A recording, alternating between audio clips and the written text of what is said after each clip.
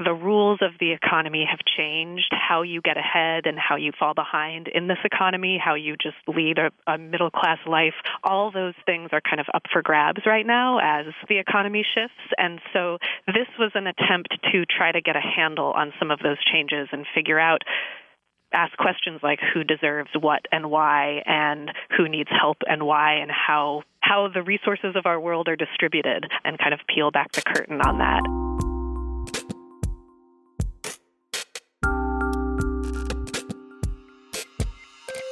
Welcome to It's All Journalism. I'm Michael O'Connell, here with another podcast about digital news innovation. On the phone with me today is Krissy Clark, a reporter for American Public Media's Marketplace. Based out of Southern California, Krissy just launched a new podcast. The Uncertain Hour looks at how real life intersects with abstract economics policy. Welcome, Krissy. How are you doing? I'm doing great. Thanks for having me, Mike. Well, first of all, congratulations on launching The Uncertain Hour. Thank you so much. We're really excited about it. As a fellow podcaster, I'm going to ask you a bunch of geeky questions about podcasting. So what can you tell us, first of all, about the podcast? What can people expect from it? Yeah, so it's called The Uncertain Hour, and just to give you a little bit of background, I am a reporter for a particular team at Marketplace called the Wealth and Poverty Desk.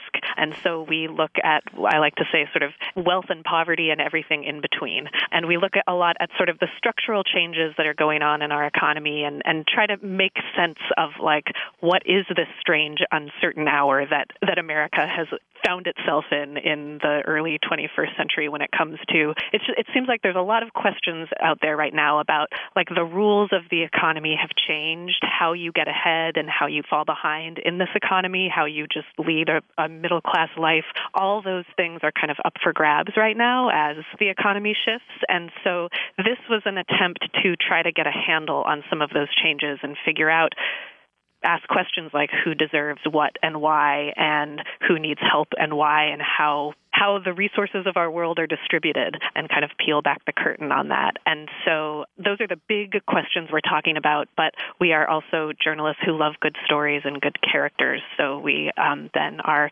diving deeply into some of the nooks and crannies of history and of economic policy to find kind of the people behind the scenes who make the world the way it is in a lot of ways. Okay, the Illuminati, that's what you're talking about. Well, or our first episode we call it is named The Magic Bureaucrat, and it's all about this one guy in Riverside, California, who really kind of, had a lot to do with how welfare as we know it now works, and he's just this kind of eccentric guy in this town. And so finding people like that and their backstories and then the kind of imprint they leave on the world. It's funny you're talking about this. Coincidentally, my daughter asked us last night if we were middle class. Huh. And we said yes, but then it was kind of like, well, what is middle class now? Why did you asking if we're middle class? We're not poor, we're not rich. I don't know what that makes us, but I assume it makes us middle class. That is really interesting. What'd you say? We just said yes and moved on. I mean, did she say why she wanted to know where? I'm not sure. And when I say my daughter is an adult, but she's also she's an adult with autism. So she'll listen to things. She has a sort of opinion about things, and every once in a while she asks these sort of very perceptive questions, and I was being a poor journalist last night. I should have circled back, and a poor journalist, poor parent. I should have circled back and says, "What do you mean? What have you heard? What do you know? Did somebody call while we were gone? Is the bank on the phone? Have you looked at, did something come in the mail that you haven't shown us?" All that stuff that we need to be getting on. So now I'm worried. But it is such, I think that idea of, the middle-class dream is so built into our sense of who we are as Americans. And, it is a great question that your daughter asked, is like, what is middle class and who is middle class anymore? And I think that we don't really know anymore. Like, that word gets bandied about so much. Politicians love to talk about how they're going to help the middle class. Everybody identifies as being middle class, but often we're not. And the idea of, like, who even is making middle wages anymore has really changed as the economy's changed. Yeah, well, we definitely, I think Americans suffer from an identity crisis for a lot of different reasons, not the least of which is our monetary system, of where we fit in the scale of things. Mm-hmm. And, what's fair and what's not fair. And, we have all of these TV shows. We have the Kardashians, which is all about fantasy and about wealth.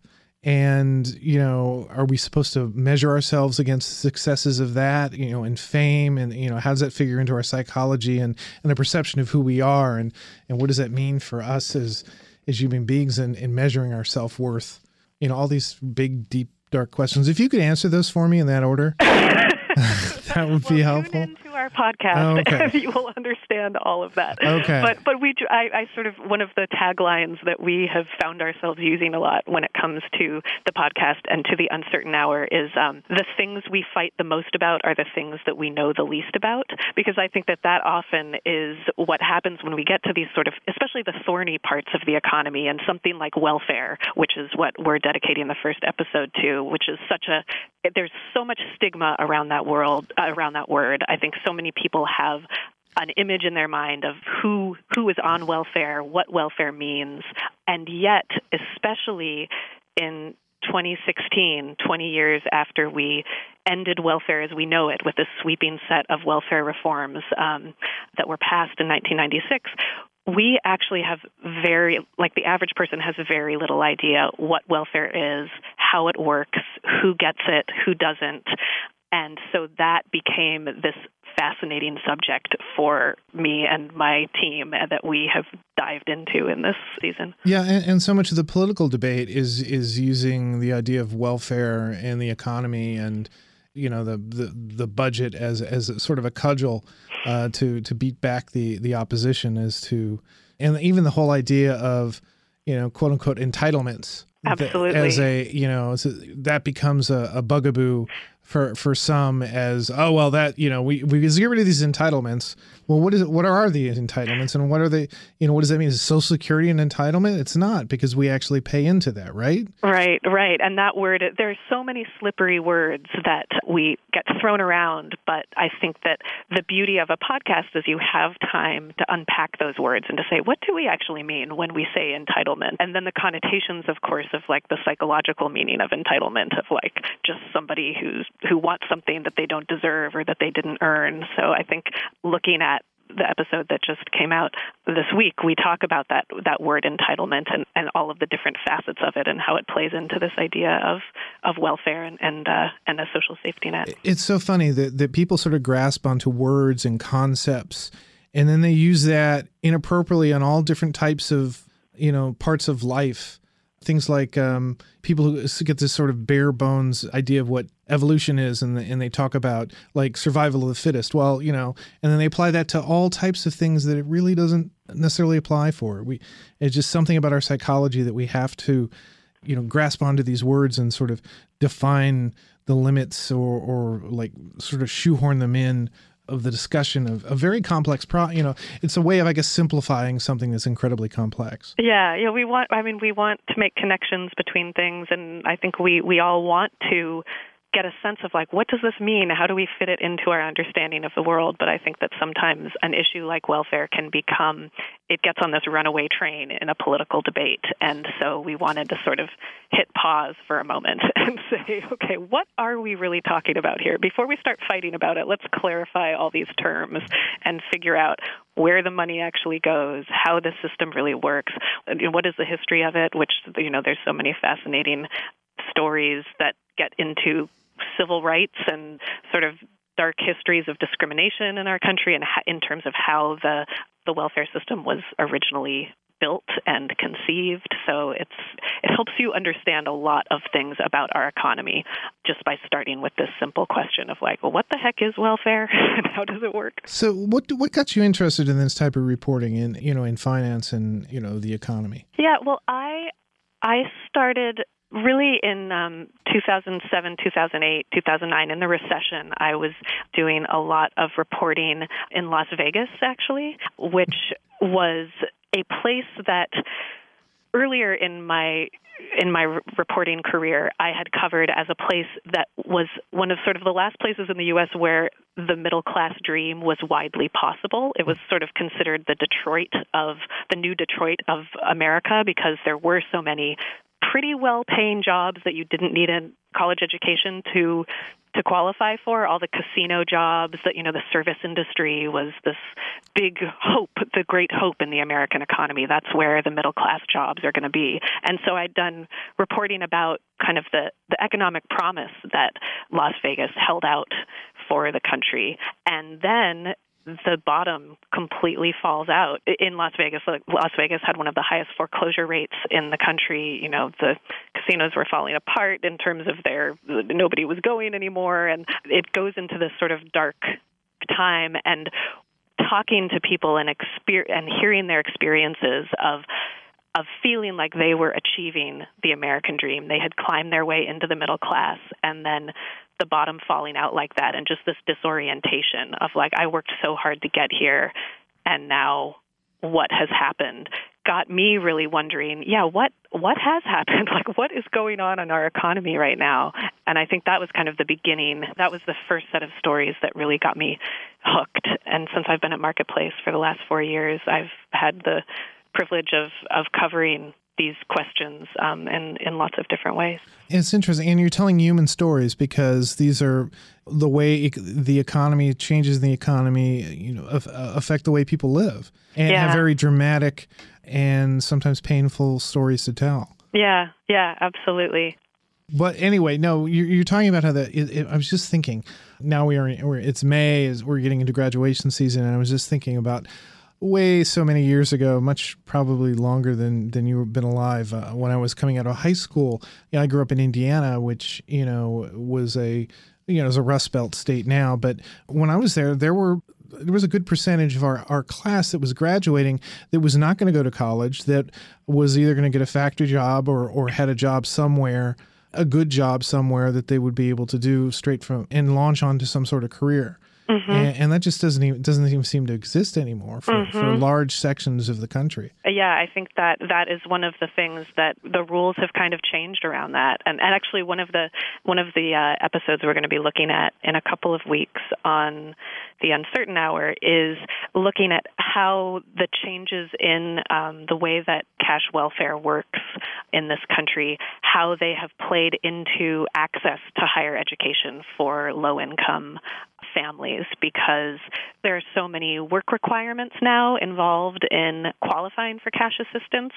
It means it's much harder for somebody who's receiving welfare to actually go to school. It used to be that going to school was counted as a work activity, but the rules have tightened over the years around that. And so it starts to get to this issue of how in a country and in a world where to make a livable wage, it's really helpful to have a college education. But if you haven't had the means to ever get there, sort of where that leaves people. Yeah, and there's the other issue that you hear a lot from millennials about the fact that they have so much debt because they are trying to do what they need to do to get a career, to start a career, is to go to school and pay for it the only way I guess they can. And so now they're strapped with big student loans that they're going to have to pay off. That's going to be a burden as they go through as the early parts of the career. Yeah. So, where's the quality of life in this? That's what I say. So let's circle back to the whole idea of the podcast that you've launched this podcast. Now you did this as one of the things I found kind of interesting, and this is me being a nerd about podcasting, is that you announced that you're doing this as a season. How many episodes are there going to be in a season? So there are going to be in this season 5 to 6 episodes, and I say the 5 to 6 because I also happen to be in my 3rd trimester right now, and I'm pregnant. So yeah. You gotta get these podcasts out, lady. Yes, exactly. Our hope is 6, barring an early delivery. Okay. Well, that's a pretty good excuse, I guess, for missing a podcast. I joke that I'm having 6 babies right now. One is a human baby, and the other are these podcast episodes yes. that we're making. So, now does the first season follow a particular theme? Yeah. So the first season is all about welfare and what welfare is, how 20 years after we quote unquote ended welfare as we know it. What is it? How does it work? Who does it help? And the idea here is sort of to understand our economy today, you really need to understand what we do for and about those with the least in it. And so this is taking a deep, deep dive into it. I sort of joke that it's the serial approach to podcasts, but for an issue rather than a fascinating murder case or soldier in the desert. We're sort of taking welfare and really just picking it apart. Like we start with the reformers. We kind of get into the minds. The first episode is all about, as I mentioned, this magic bureaucrat who earned the name the magic bureaucrat for creating this riverside miracle, this sort of welfare to work seeming utopia in the 1990s that got a lot of attention. And one of the ways that he did it was he made these synth pop songs all about welfare to work and work ethics that ended up making their way to Senate hearings during welfare reform and kind of inspired a lot of the policies that are now written into law in terms of how welfare works. And so we found this kind of fascinating character and fascinating CD that you can hear on the podcast of all of these 90s songs about moving people off of welfare into work. So each episode sort of starts with a big question and then dives into kind of a surprising story connected to it. Well, and I think your approach, doing the 6 episodes around a particular theme is really unusual. I think a lot of people, when they think of podcasts, they're thinking of a podcast that's coming out, every week or, every couple of days or something like that. But I think there's more opportunities as we go forward with sort of packaged podcasts. I think Serial's shown that you can, just do a season, you can do 10 episodes or whatever, and just do a deep dive into something. Yeah. And quote unquote sell it out as that. Have you thought beyond? I realize that you're in your third trimester and you're muscling to get these podcasts done. Have you thought maybe where you might be going in the next season? Yeah, we have a couple of other ideas for our next seasons. Right now, we're really focusing on welfare and trying to look at it from all different angles. It's sort of like a crash course. Slate did a great series about slavery last year, I think it was.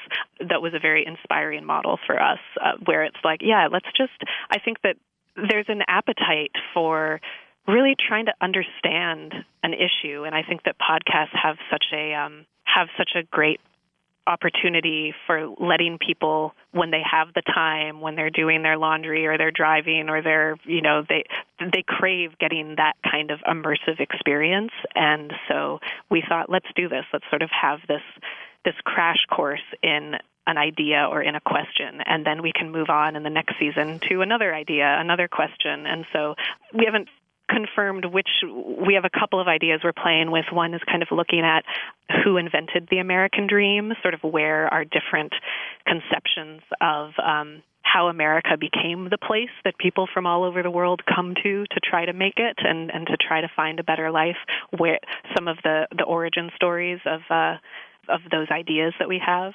There's also another story that we're researching right now that involves a murder case in Los Angeles between 2 homeless men, and sort of that became for us this very interesting window into living on the streets and justice on the streets and what the world looks like from that point of view. So it'll be very different season, very different topics each season, but all getting to these larger questions of who deserves what and why, who gets what and why, and sort of how our economy works when it comes to getting ahead and surviving in America. Another type of journalism that I understand that you practice is location journalism. Could you sort of describe the thinking behind that? Yeah, this is something I've always just been very, very interested in, the way that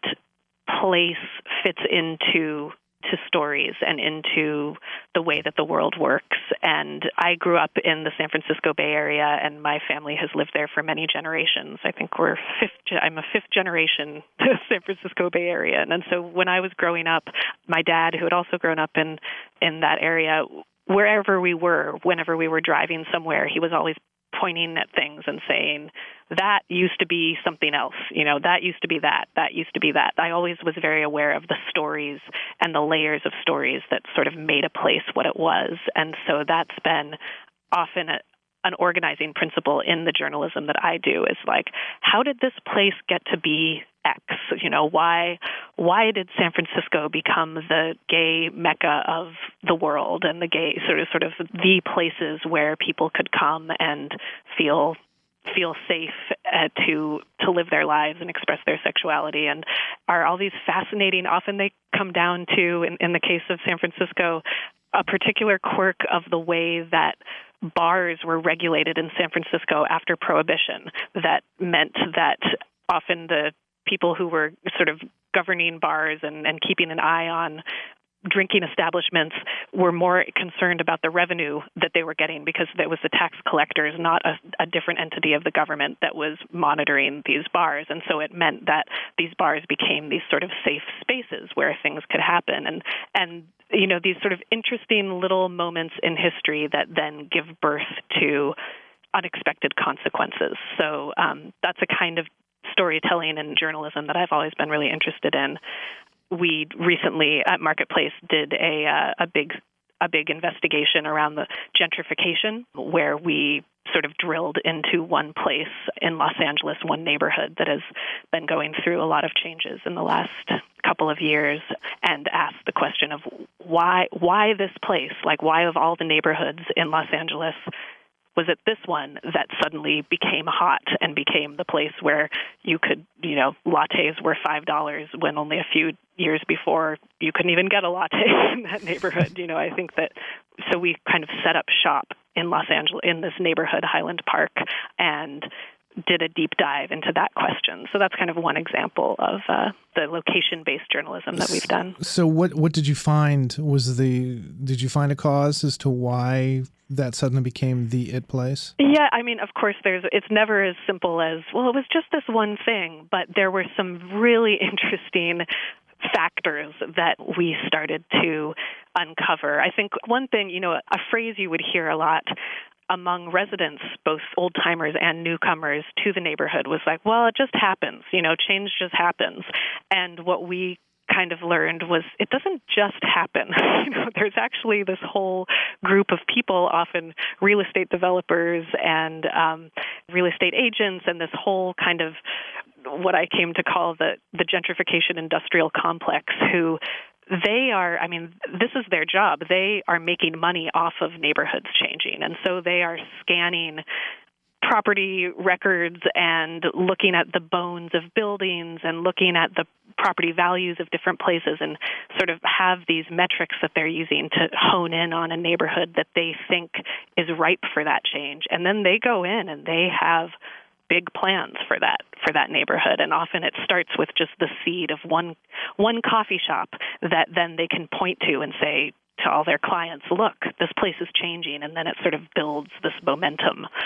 So it was really interesting to talk and get into the minds and the strategies of some of these real estate investors and real estate developers about how they pick a neighborhood. And as one of the folks that I talked to said, an up-and-coming neighborhood never looks like an up-and-coming neighborhood. So he's always looking for the one that is under the radar, because that's how you make the most margins. That's how you get a big return on your investment. Wow. So probably the perception for a lot of the people who move into that area, or who see the thing changing, like, oh, the wrong type of people are moving in, these new type of people are coming in and changing it.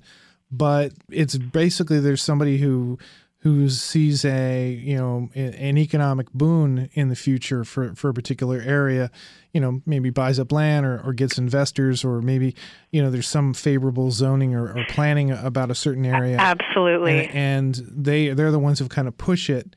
And then suddenly there gets a little heat and people start showing up and businesses start showing up, and then suddenly you have a boon. Absolutely. Yeah. Wow. And so we got to speak with some of those, we got inside the strategies of some of these folks who are early on kind of picking up a neighborhood and saying, let's do this.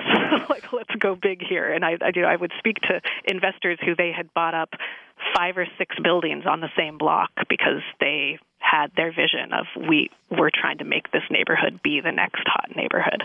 But of course, to anybody who moves there, they're just like, I don't know, suddenly a bunch of my friends were moving here and it seemed cool and I moved here too. Like they don't know those reasons necessarily. Yeah, that the apartment building that you moved into or had been renovated, that was somebody's conscious action to do that. Right. That's their business. That's their business. That's how they're making their money. And that's sort of fascinating because, I used to work at a weekly newspaper. I was an editor of a weekly newspaper. And one of the great places that we would get stories from were the planning commission meetings. And all of the, and it was all the same sort of thing that, investors would come in, builders would come in, and, they see something, they see a neighborhood that maybe is being underutilized or there's just sort of an opportunity there, and they want to try to get the zoning and the planning changed, and the neighborhoods around it sort of, they come out in objection or in favor of it because they don't want to see development, because when development occurs, it's boom, and it's a huge explosion, and things change. It's pretty fascinating. It's fascinating to see the sort of the institution or the institutional way this process occurs. Right. Sort of peeling back the curtain or pulling back the curtain and like, oh, here are the people behind the scenes who, that's the way the world works. It's the way governments work and policies are set, that then suddenly you're walking down the street and you're just wondering, why are there so many fancy new stores? or it's the same as anything. You're going down like, why are they putting a new exit here on the highway? Right. That's the first I ever heard of it. Well, probably not. It probably has been in planning for a decade and was going through the governmental process for a year and a half. You just never bothered to notice. Absolutely. Yeah. So there's this secret stuff going on behind the scenes that we need to get cracking on to try to figure out what's going on. So the project you were talking about, was that York and Fig? Yes. And one of the things that you kind of alluded to it, is that you put up a pop-up studio in there? Because something we didn't really talk about is actually you work for a radio station. Yes, a radio show, yes. Okay, I want to make sure we get that. So, but you did a pop-up studio in this neighborhood? Yes, so the headquarters of Marketplace, the radio show that I work for, are based in downtown Los Angeles. And we convinced my team and I convinced our editors that it would be an interesting and worthwhile experiment to set up a little pop-up bureau about 5 miles north of our main studios in this neighborhood, Highland Park, that was undergoing so much change. And so we rented a storefront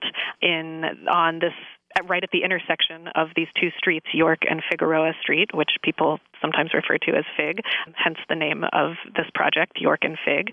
And we rented a little, it had formerly been an accountant's office, and he had retired, and so we rented out this little spot and set up a studio there, and that's where we did all our reporting from. So we actually had a little sandwich sign on the street where we would invited people in to come tell their stories of when they had moved to the neighborhood and what they were perceiving as the changes in the neighborhood, whether they were excited about them or scared by them or angry about them.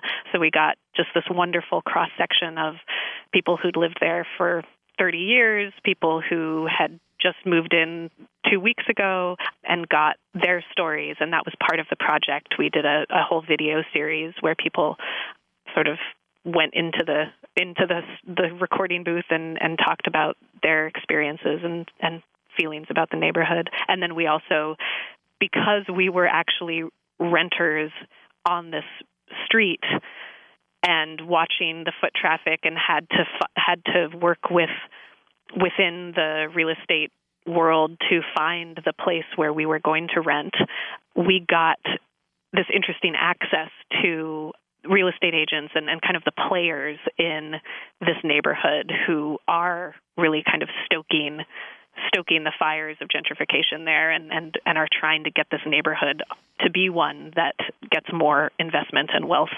into it. And so we got this interesting inside perspective on that world. That's a really cool idea. I like it for a lot of reasons. One, you're immersive. You're in the neighborhood. You are part of the people that this story that you're covering is going to impact, as a renter, as somebody who's actually at that intersection. And then also, it's engaging in the community, that you've opened your doors up to have people come in and offer their perspective. Yeah, it was really neat. And it was surprising things happened. There was one night actually where some folks who lived in the neighborhood who were very frustrated with the changes and felt like it was really pushing out a whole group of longtime residents. Somebody went around as sort of a form of protest and was tagging buildings and with paint, and was some of the newer businesses was writing gentrifier on it in big orange letters. And so we showed up at work the next day, and they had tagged our office as gentrifier. And we thought, this is maybe deeper into the story than we were expecting. You're part of the problem. Yes.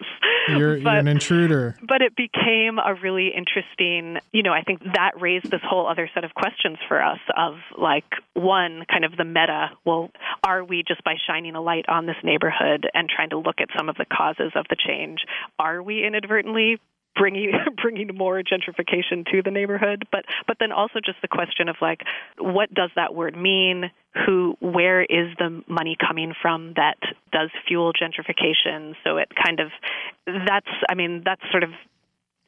the most exciting time when you're covering a story and you start to see it shift and change and are actually in the midst of it in the field, interacting with people about it. So it was exciting and unexpected. Yeah, that's a very interesting journalistic and philosophical conundrum. Yeah. Because it's the old, by observing, are you changing the exactly thing? As a journalist. Is it Heisenberg's principle or something? Yeah, that you have in the box. You have suddenly become Schrodinger's cat. You have suddenly become part of the equation, and how does your presence affect the equation? Yeah.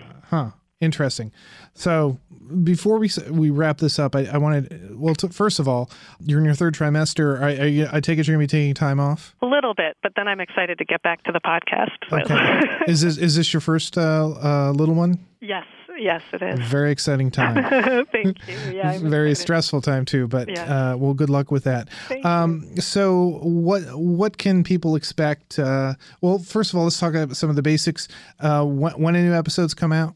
Yeah, so they come out every other Thursday, and the season started at the end of April, and it will go through late June, early July. Okay, cool. And where can people find these episodes? They are on iTunes or wherever you like to get your podcasts, or you can go to marketplace.org/podcasts, and you can find it there. Okay. Well, I wish you luck with this. Podcasting is a wonderful adventure, almost as good as having a kid, but it's up there. So, yes, I'm enjoying it. Thank you so much. Thank you for being on. Next time on It's All Journalism, in our next podcast, we talk to our old friend Tiffany Shackelford, the executive editor of the Association of Alternative News Media.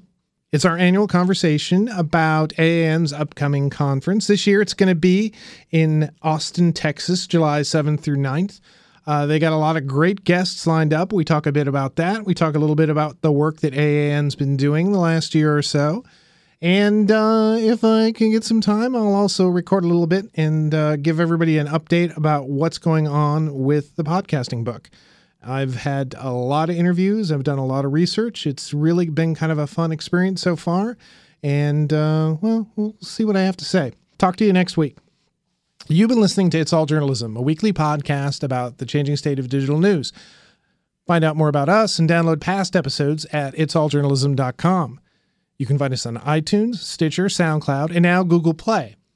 It's All Journalism is produced in partnership with the Association of Alternative News Media. Thanks for listening.